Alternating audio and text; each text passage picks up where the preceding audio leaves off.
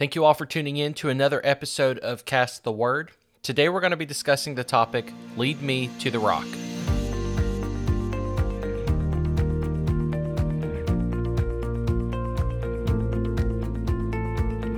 Thank you all so much for checking out our episode today. Our episode today is titled, Lead Me to the Rock. And we're deriving this message from the scripture in Psalms chapter 61. It says, "Hear my cry, O God, attend to my prayer. From the end of the earth I will cry to you. When my heart is overwhelmed, lead me to the rock that is higher than I. For you have been a shelter for me, a strong tower from the enemy. I will abide in your tabernacle forever.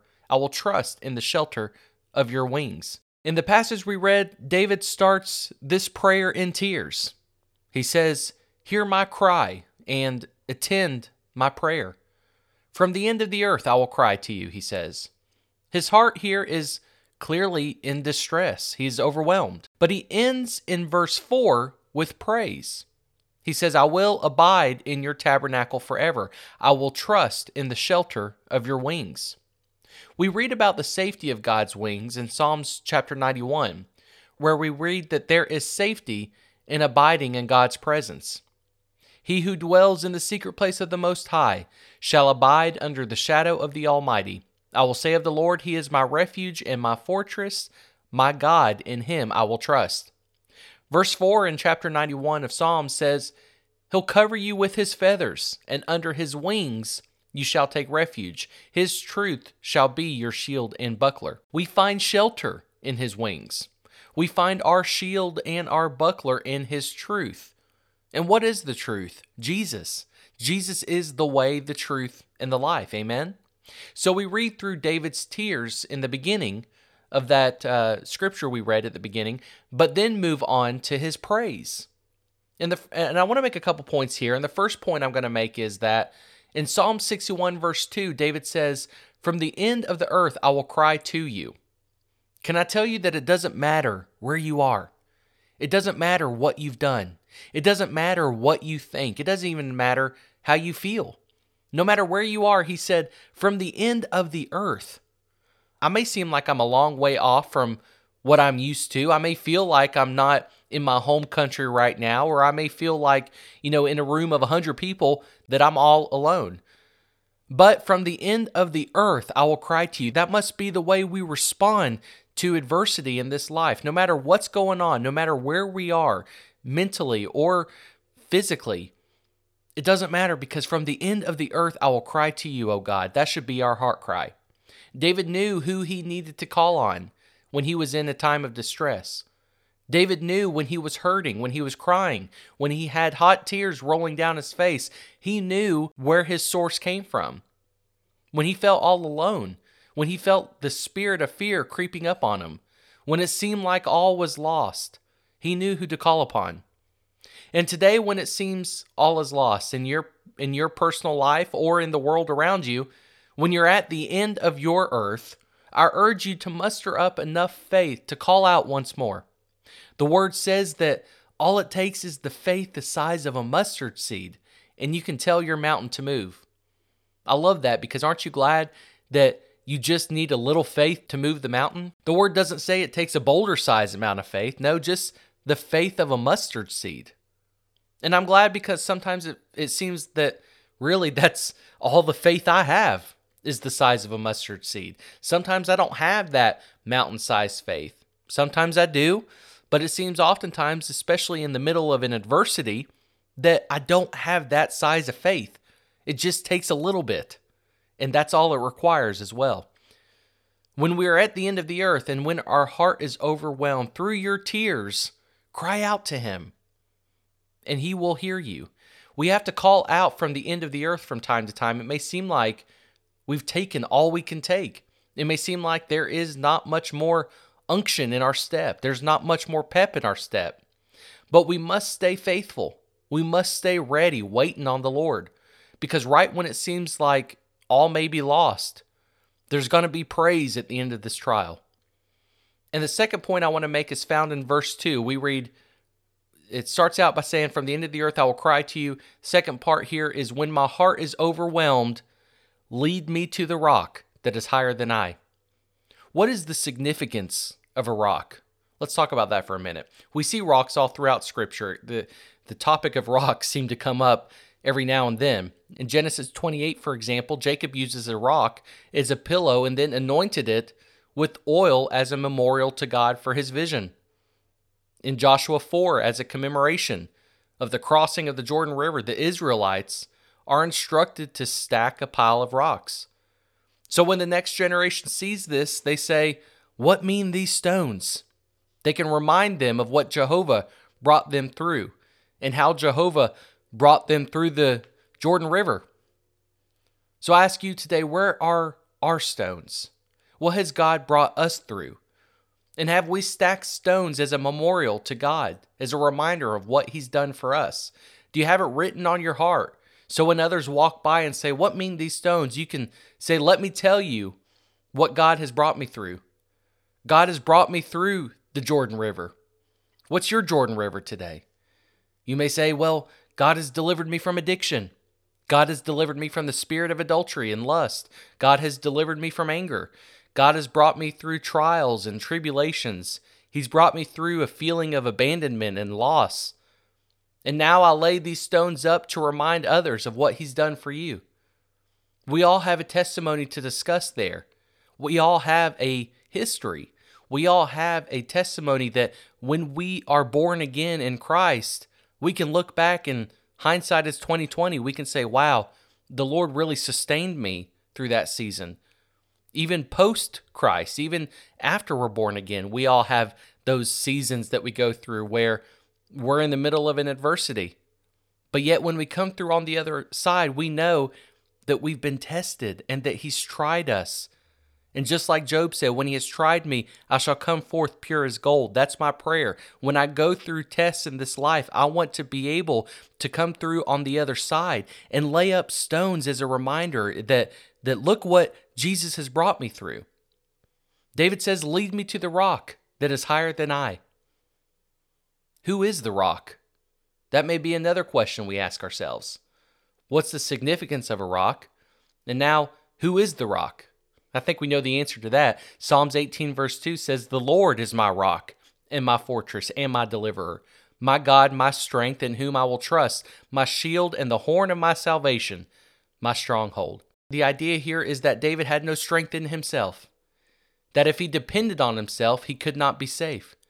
He was exposed to every enemy. He wished to be put in a place of safety. We need someone that's on a much higher playing field than we are to save us. We need a Savior. If we look to someone that's on the same level as ourselves, we can't expect to be helped. We need one that is supreme over all things, one that is divine, and that's our Lord. Psalms 40 verses 1 through 2 says, "I waited patiently for the Lord, and He inclined to me and heard my cry. He also brought me out of a horrible pit, out of the miry clay, and set my feet upon a rock and established my steps." 1 Samuel 1:2 says, "No one is holy like the Lord, for there is none besides you, nor is there any rock like our God." There's something significant about referring to God as a rock. Why a rock? Well, let me tell you, rocks are firm. Rocks are strong. In the picture that we brushed over just a moment ago about Jacob laying his head on the rock, doesn't that even symbolize something? That when we go to sleep at night, we rest on Jesus. Rocks are strong. Rocks paint a picture of endurance and strength. Large rocks are not easily moved either. The wind doesn't move them. Storms don't move them. Fire doesn't melt them. Rocks stand the test of time, trials, and troubles. Again, in Deuteronomy 32:4, we read that He is the rock. And in Acts 4, we read that Christ is the chief cornerstone. Jesus is the true cornerstone, and He withstands all trials of this life. And when we are grafted into Him, when we abide in Him, greater is He that is in us than he that is in the world. And if we're in Christ and standing on the chief cornerstone, then when those winds come against us, the trials of this life, the fires of this life, then we'll stand because Christ is with us. He is the true cornerstone. He is the rock of my salvation. when I'm in distress, when I feel the winds of life blowing over me, when I feel the fires of trouble trying to burn me down, let's remind each other that we serve a rock. I only read a few scriptures from Psalms today, but over and over we read the writer refer to God as a rock. He is my rock and my refuge. When the trials and troubles of life come knocking me over, we must remind ourselves we have a rock living on the inside of us. Nothing can blow me over. Without him, I am useless. Without him, the fire will burn me down. Without him, the winds of life would blow me over. Without him, I would never be able to stand on my own. But I have a rock, a king, living on the inside of me. And I want to have a life to where when my child looks at me and sees my scars of this life and, sees me sometimes bruised and broken, and I use that metaphorically, talking about the adversity we face in life. When my child sees those scars of my life and says, Daddy, what mean these scars? What mean these stones? When they see the memorial of what God has brought me through and I can point back and witness, I can say, let me lead you to the rock. When people look at the troubles I face and we face together and wonder, how can we withstand all of this and still continue praising God? How can we face some of the trials that we face in our life and still remain faithful? We can say, let me lead you to the rock. I can't stand on my own, but let me show you the rock that's living on the inside of me. The rock that has kept me grounded, that has prevented the wind from blowing me over, that has prevented the fires of trouble from consuming me. Yes, they come. Yes, the wind blows, but the difference is that I'm not blown over. I'm not consumed by that adversity. The rock keeps me grounded. He keeps me from blowing to and fro with every wind of doctrine that may rise up against me as well. He keeps me standing firm and grounded in the Word. That's our Jesus. And the third point, because I understand this, I can now move from tears to praise, where we read the rest of verse 4, where it says, For you have been a shelter for me, a strong tower from the enemy. I will abide in your tabernacle forever. I will trust in the shelter of your wings. There's a testimony there. For you have been a shelter for me. That's past tense. That's speaking backward of some things that David has gone through. That's speaking back to some issues that he faced where he can now say, you were a shelter for me. It wasn't easy, but you helped me come through it. And now I can praise him with confidence. I can look back and see the times I cried out to him. I can now look back and see my troubles and how he has carried me through. I can now see clearly how the fires and the winds of the storms that have come across me did not move me. They may have mentally affected me for a season. They may have caused some limbs and some leaves to maybe fall off here and there, but I've realized I have a rock living on the inside of me, and this rock, my Lord Jesus, has prevented me from being moved. And we know that all things work together for the good, to them that love God, to them that are the called according to his purpose. That's a hard scripture to trust in sometimes, especially when we're in the middle of a storm. But we know that all things work together for the good, even when we may not be able to comprehend it, even when we may not be able to explain it, even when in our finite minds we can't understand why God would put us through a certain circumstance. We can say, if we have the faith the size of a mustard seed, we can say we know that all things work together for the good, to them that love God, to them that are the called according to his purpose. Even though we may not understand it, I believe God has a master plan, and we know that all things work together. In some form or fashion, we may not understand it, but I believe they do. And we're reminded of Paul's words when he wrote Romans 8:38, For I am persuaded that neither death, nor life, nor angels, nor principalities, nor powers, nor things present, nor things to come, nor height, nor depth, nor any other creature shall be able to separate us from the love of God, which is in Christ Jesus. Paul didn't say, well, this issue I'm facing with is really starting to make me question God's love for me. No, Paul didn't say, I think that neither death nor life, or sometimes I believe that neither death nor life nor angels will or principalities will separate me from God. No, he said, I am persuaded. I am persuaded that nothing shall be able to separate us from the love of God. For I'm in the palm of his hand, and nothing can pluck me out.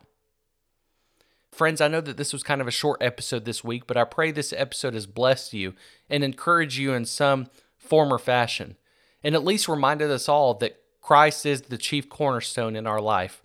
We all need to be reminded every now and again that no matter what we're facing, Christ is the rock, and he will withstand whatever we're facing, and as long as we're in him, I believe we'll withstand it as well. Just a reminder, if you want to be included in our contact page, visit our website, castleword.com, scroll to the bottom and enroll there. Your partnership will include you in a monthly newsletter that we distribute once a month and any other communications that we send out as well. Thank you all for your continued support. I pray God blesses you this week. Stay strong in the faith, and I look forward to talking to you next time.